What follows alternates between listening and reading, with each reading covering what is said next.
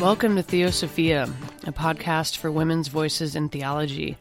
I'm your host, Sarah Elizabeth Smith, and today's episode features my friend and colleague, Kate Dugan. Kate is a doctoral candidate at the University of Aberdeen and a curator for the Barth Collection at Princeton Theological Seminary. As y'all can imagine, she's one busy lady, so I'm really appreciative of the time she took to speak with me. In this first episode, Kate shares about her experience during the Charlottesville protests last August. Kate explains her dreadful confrontation with racism in the flesh with her clergy friends as they counter-protested the alt-right white supremacist groups. This is a heavy story, but one that needs to be told. Here's Kate.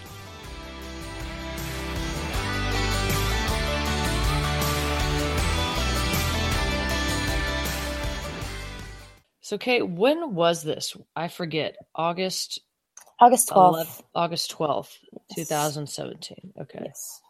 And you drove up because you were meeting our mutual friend Brandy, who's up there still right now, right? Yeah. So I was actually running the Barth graduate student colloquium that we have every summer now, and I drove down to Charlottesville for this protest that my friend Brandy was a part of. She's a postdoc at the University of Virginia, and she was participating in this clergy nonviolent protest to protest the alt-rights that were having their coming out gathering of sorts. If you listen to a lot of news media or commentary on this, it was basically a time for a lot of online groups that were on the fringes in their views of, white supremacy and all those sorts of things to come out and to meet and to show that they were a force to be reckoned with, so to speak. Right. How many of them were there? That's a good question. It seemed like there were an endless amount of them compared to the nonviolent clergy protesters and the other counter protesters. Mm-hmm. I don't know the exact number, to be honest with you, but I know that they outnumbered all of us that were on, quote, the other side. And they just kept coming in groups and groups as the day went on, as the morning went on. So it was really overwhelming to see that many people. That those that people with those sorts of beliefs exist, but when you see it in such a concentrated form in the flesh, it takes on a whole new meaning, so to speak. And when you see what those people actually look like when they're not on a computer screen anymore, when they look like your nephew or your cousin, it's very overwhelming to see that they look like, normal people. They're not a cartoon, so to speak. In some ways they are, because they have, swords and shields and all those sorts of things. But if they didn't have that on, you would never know that they were a part of this kind of right-wing white supremacist group. Wow. Yeah. And were they yelling? I know you said they were yelling particular things sometimes, or marching around the group of priests and pastors that were linking arms and things. Yeah. Well, I don't know how much you want me to get into, like, explaining the background to your listeners.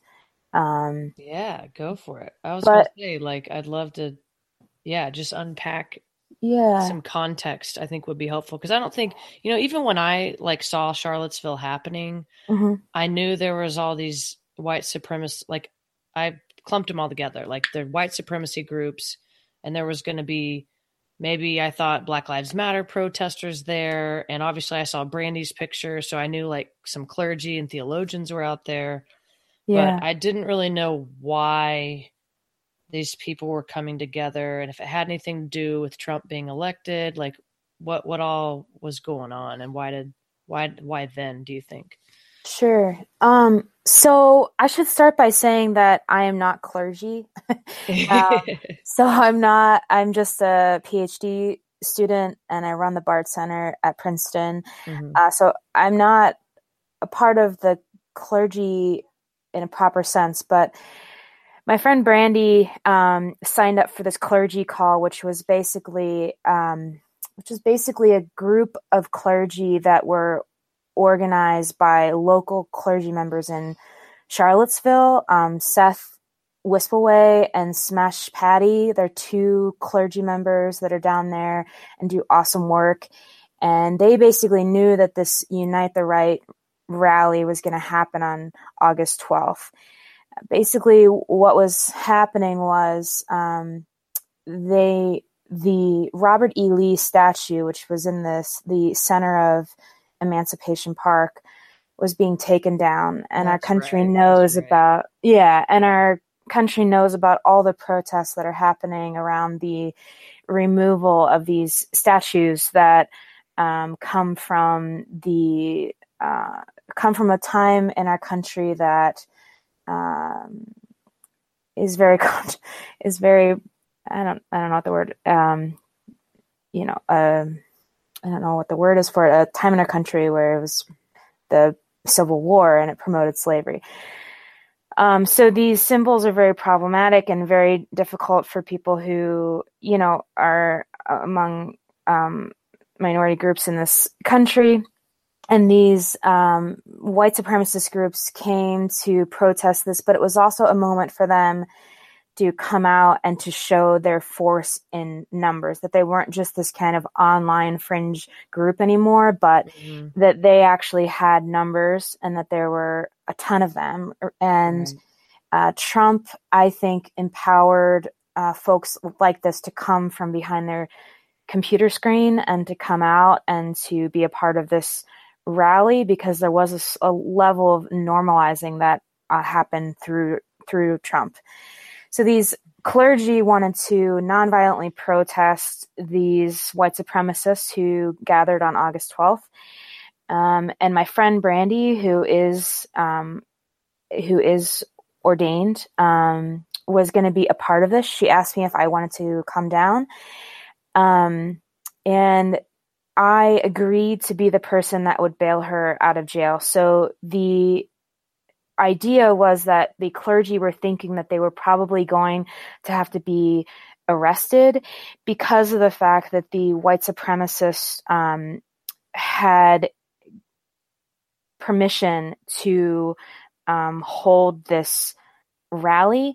And so the clergy members were going to try to block the white supremacists from getting into the park. Mm-hmm. And because they were infringing upon, so to speak, the rights of the white supremacists, the police had the obligation of arresting the clergy members. So that's what they were expecting. Mm-hmm. And my friend asked me if I wanted to come down and join this. And I, for very personal reasons, I had a family member who was imprisoned 3 days prior to this protest. I could not risk going to prison because I wanted to be an advocate for this family member. And so I told her that I would just come down and I would simply be the person to bail her out of jail if she happened to be arrested. Mm-hmm.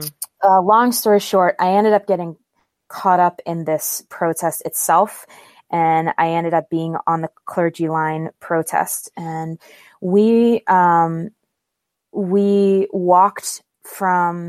walked about a mile outside of Emancipation Park, which is in downtown Charlottesville, to the perimeter of Emancipation Park in the morning. I think the protest was supposed to start around 10 a.m. or noon. I can't remember the exact time now, but we planned to show up prior to the alt-right showing up, because the idea was that we would have enough clergy to line the park. But they didn't get the clergy numbers that they expected. And so we only had enough clergy members to line the one side of the park. So it was a very humbling experience being there and being on this clergy line, because even though we were there hours prior to the alt-right arriving, there were still people that were there well before the protest was supposed to happen. And then there were also, I forget what the name is of it, the arms militia. There were arms militia that were there. There were men who were a part of who used to be a part of the armed services in this country, who showed up with AK-47s and other weapons to try to, quote, keep the peace, so to speak. Uh-huh. So they weren't on either side, but they were also around the park, and they were there prior to everyone else being there. And I don't know if you've ever seen an AK-47 in real life, but it's a pretty terrifying experience to see that. So that sort of set the stage for us arriving. When I first saw people, when we first got to the park, my first sight was seeing these men with AK-47s, and I didn't fully understand what was going on at the time, because I thought that they were law enforcement, because I just assumed they had to have weapons like that, and I had no idea that they were just civilians that were there basically trying to, quote, keep peace between the alt-right and these counter protesters. So basically for the first couple hours, it seemed like a very long period of time, but for the first hour or so, we sang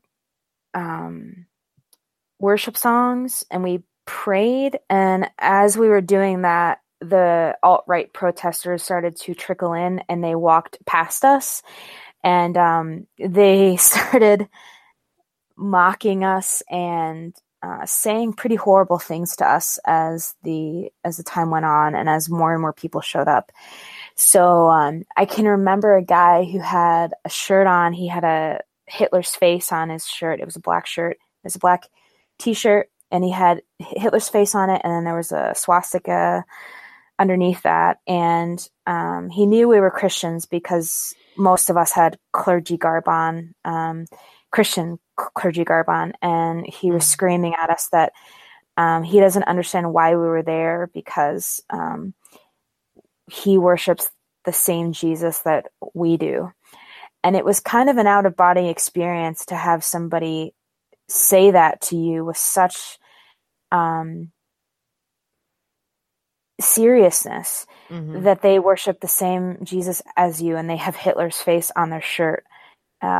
It was really a witness to how blatantly you can get completely caught up in the power of lies and of propaganda and all those sorts of things. And then men taunted us as the day went by. So there were very few women who were part of the alt-right. There were some, but they didn't really say much. It was mostly men.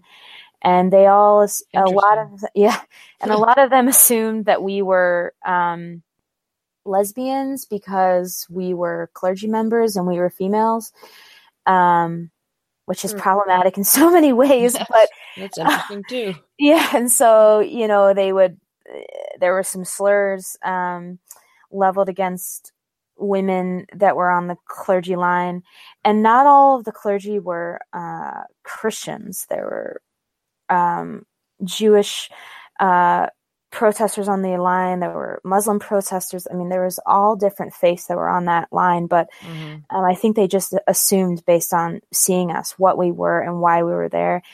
And my friend Brandy, I identifies as queer, and so it was pretty heartbreaking just to hear these words come out of their mouth when somebody that I love so much is a part of the LGBT community, and to hear people just so blatantly to her face, not online, not on Twitter, not on Facebook, but to her faces say things like this. It was just heartbreaking, and it just made me so angry, but I couldn't say anything because you're trained not to engage in nonviolent protests are formed around this idea of not engaging those who you're protesting and who are taunting you. And I had no idea how difficult that would be. In fact, my friend was laughing at me because there were times I wasn't trained quite the same way that all the other people were, because I wasn't there for the training because I just came down for the day, but I knew that I wasn't allowed to say anything. And I had men come up to me and say things like, they were just saying mean things. And I'm trained to debate people, to speak my mind, to respond back. And my friend was making fun of me because there are times when men would say things to me and my head would just prop up and I would get so angry, and I would just want to almost fight them, but I couldn't say anything. And my friend would just be like, Kate, just stay calm. Just don't say anything. And it was really hard for me because, these guys were basically saying, where did you go to school? Where's your training? Do you even know what the books of what books of scripture there are? Like how many books in scripture there are? And they would just ask us all kinds of questions, just like testing us and things like that. And I could run theological circles around all these guys, you know what I mean? But I couldn't say anything because I was supposed to be a part of this nonviolent protest. So, so it was just very difficult just enduring that kind of abuse. And they were saying things against me that weren't necessarily as harmful as they were to people that were a part of the marginalized groups that they were trying to abuse, if that makes sense. So, yeah. Were there any clergy of color? Yes. Yes. Well, Cornel West was a big part of the group. He was the front of the line. And then there was a man named Reverend Sekou, who's awesome. And he basically was one of the main organizers of the event there. And he was really inspirational. He led us in song. And so it was led by a diverse group of clergy members. So, yeah. But yeah, it was really interesting. I mean, just having, again, we're always taught about, confronting racism within the academy in explicit and implicit ways, and how to confront that in the ways that we think and how we speak and how we engage. And it's really unnerving when you witness it in such a concrete form face to face, and it's not online, such that people show up and they start chanting Black Lives Don't Matter, and people chanting, people saying slurs against the LGBT community and saying that, F them. It's just it's kind of an out of body experience, because it's like, I don't know. It really puts you face to face with darkness in such a way that you never really knew existed, because there's just a kind of politeness to our racism in a lot of ways, and there is just such a lack of shame, and such a glee about this hatred that they were espousing. That was something that I've never experienced quite like that. And maybe I've definitely encountered very racist people, but I think the thing that really set it apart was the number of people that were espousing that at one time in such a concentrated place. I don't want to seem as if I'm naive and I've never experienced blatant racism, or I've never experienced a white supremacist, but I mean, we're talking in the thousands right in front of your face. So that's just a very few people have witnessed something like that. Even I I believe Cornel West said that he had never experienced hatred on a scale like that before in his lifetime. And that's Cornel West speaking. So I think that actually says something. I think so too. Yeah. It's just blowing my mind trying to put myself, in your shoes, thinking about being there. Yeah, part of me wants to just sob, just like weep. And then part of me wants to get angry. It's difficult. The most striking thing, you've already said it to me, was the guy saying we worship the same Jesus. I'm like, what? And like, what? Yeah. How is that? In some ways it's so shocking, because it is shocking because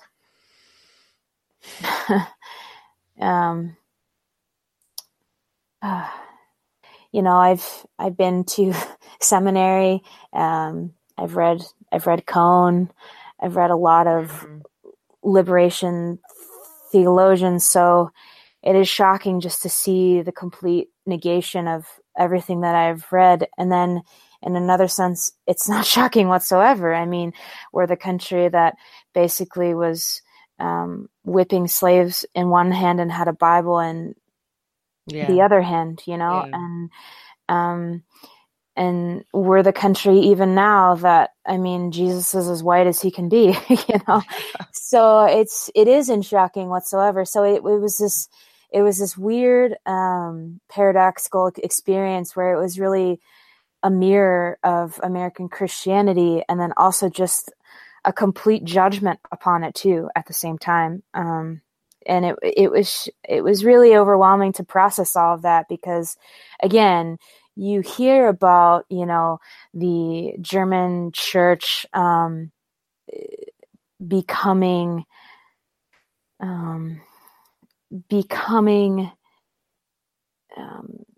intertwined with Nazi power, and you wonder, how could that ever happen? And then you see people with Nazi T-shirts on, and they have no sense of how problematic and contradictory that is. And it becomes very overwhelming to see how easily people can be wrapped up in just a complete lie. And not only just a complete lie, but one that literally costs lives. And it did that day. So, yeah.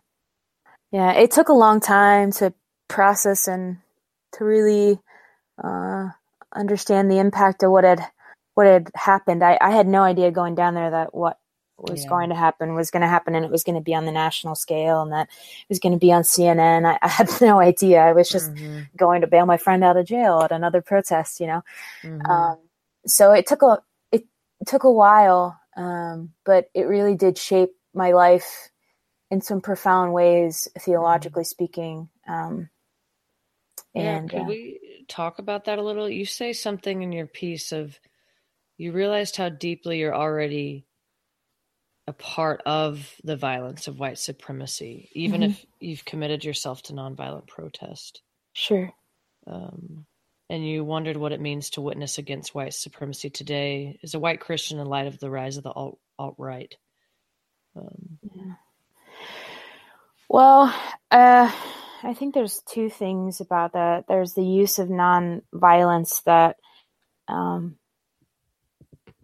I struggled with very much after I was a part of this nonviolent protest, and then I witnessed the counter protesters of Antifa and some other groups that were there who use violent means to defend my friends and actually save their lives. So there was that aspect of it.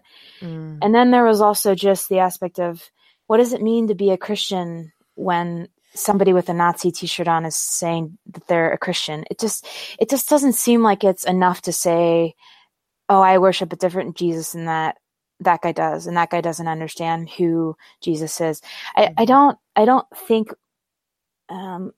there's really a true grappling with how almost inseparable Christianity has become, or has been, with white supremacy, with slavery, with colonialism, with patriarchy, with heterosexuality. I mean, it just goes on, and that's become a kind of a thing that people say now. But when you really witness it in a face-to-face kind of way with somebody who is such a blatant white supremacist, you really have to ask yourself, where do I go from here as somebody who confesses to be a Christian, and what does that even mean?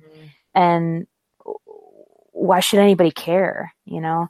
And not in like an apologetic sense, but in a real way, like, what does it truly mean to be somebody who thinks that God has acted in the person of Jesus Christ, when there are people who think that same God supports their racism and their views that leads to such devastating suffering and oppression of countless people. And is there anything that can be redeemed about Christianity? And that's just, that's something that I'm still working through, and I probably will for the rest of my life, if I'm going to be honest. So there's one, so that's one aspect. And then the second aspect I would say is, so I've been struggling for a pretty long time with the use of violence as a Christian and what that means. I wouldn't say that I was necessarily a pacifist, and I wouldn't say that I was pro-violence going down into the protest against the alt-rights. In Charlottesville, when I joined the nonviolent clergy protest, I would say that I probably leaned in the pacifist direction, but that I still had issue with saying that those who are oppressed cannot use the means by which they see fit to struggle for their own freedom.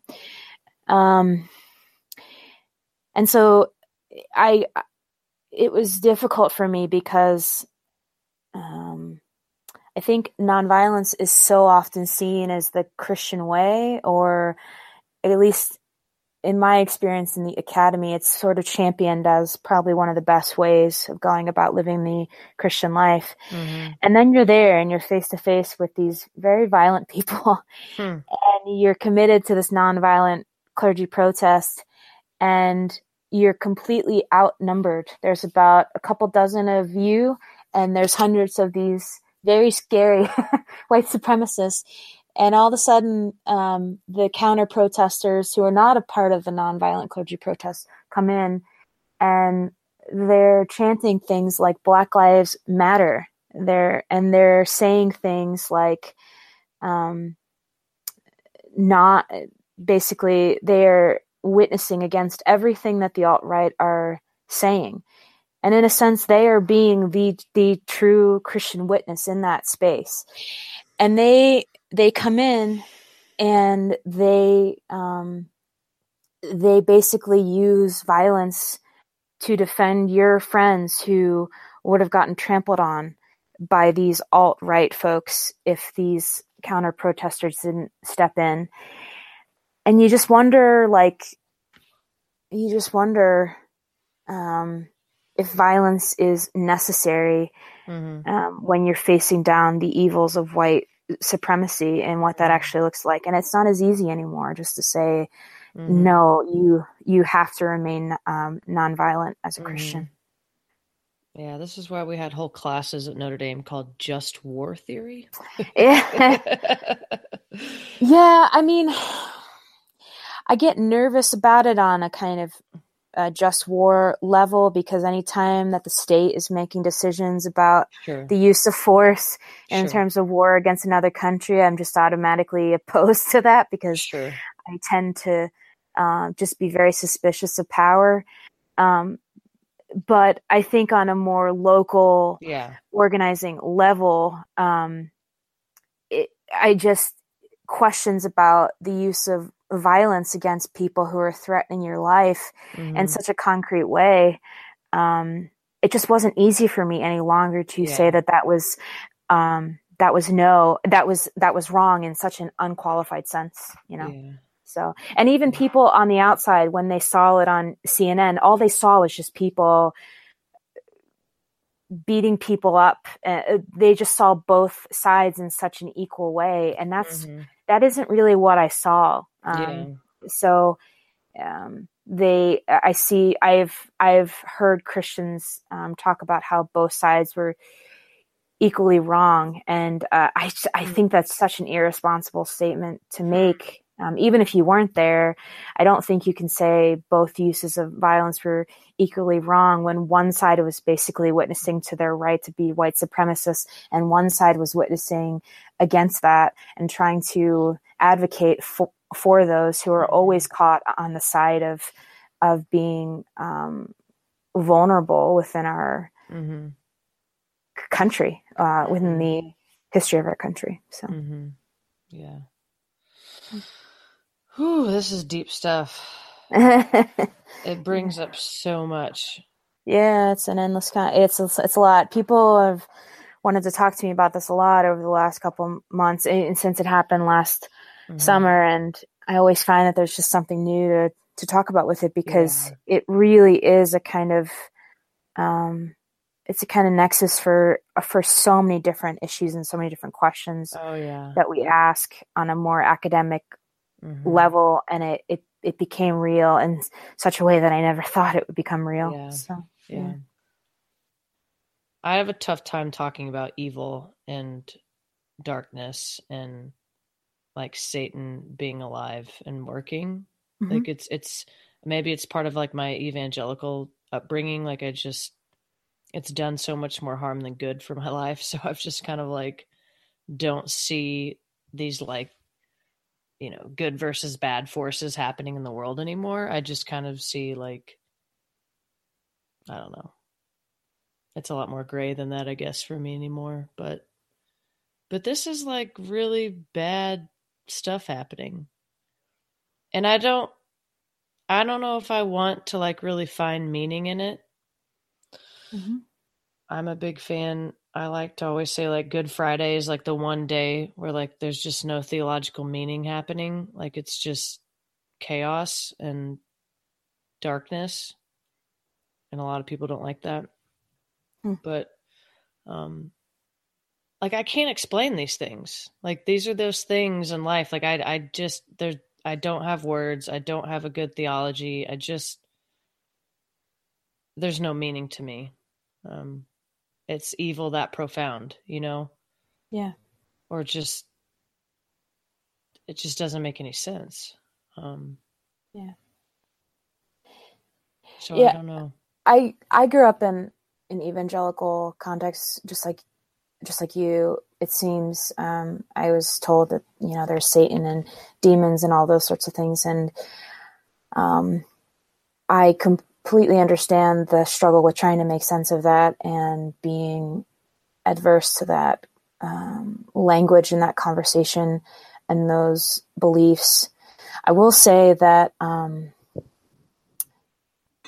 don't know if anybody else in the clergy line or anybody else there had this experience, but for me, that event cannot be summed up by just the culmination of individual actions happening.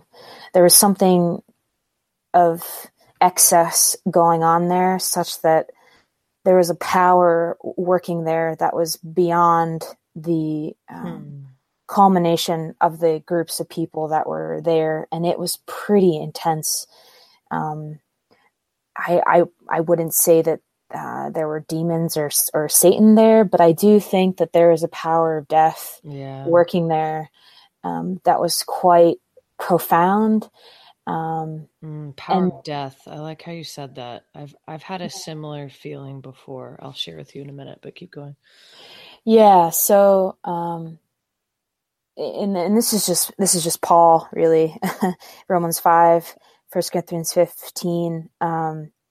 Basically, just death as a power within this world. You know, when I was on this, my friend Brandy was on the stairs that were going up to the park, trying to block the white supremacists from coming into the park, and up until this point, there were some conflicts when the counter protesters were encountering the alt-right that were coming into the park, but there wasn't the kind of widespread violence that kind of widespread violence wasn't happening yet that you saw on CNN constantly. And I can remember a point where the violence broke out when I was standing on the ledge right next to the steps, making sure that she was going to be fine, that she was safe. And I can remember just looking out and seeing the hundreds of people just fighting. And I lived in New York where people get in fights, pretty intense fights. But just looking out and seeing all these people just fighting constantly, just, tear gas going off, people bleeding, people screaming. It was just, there was a power of death working there that I can't quite explain. And there are just these moments that go beyond description where you know something's happening there, but you can't quite name it. And it was so beyond, I think, what these people even knew that they were participating in. And it was really overwhelming. And it was very meaningful at the same time. It felt like judgment even in itself as I was looking out onto this. So, yeah.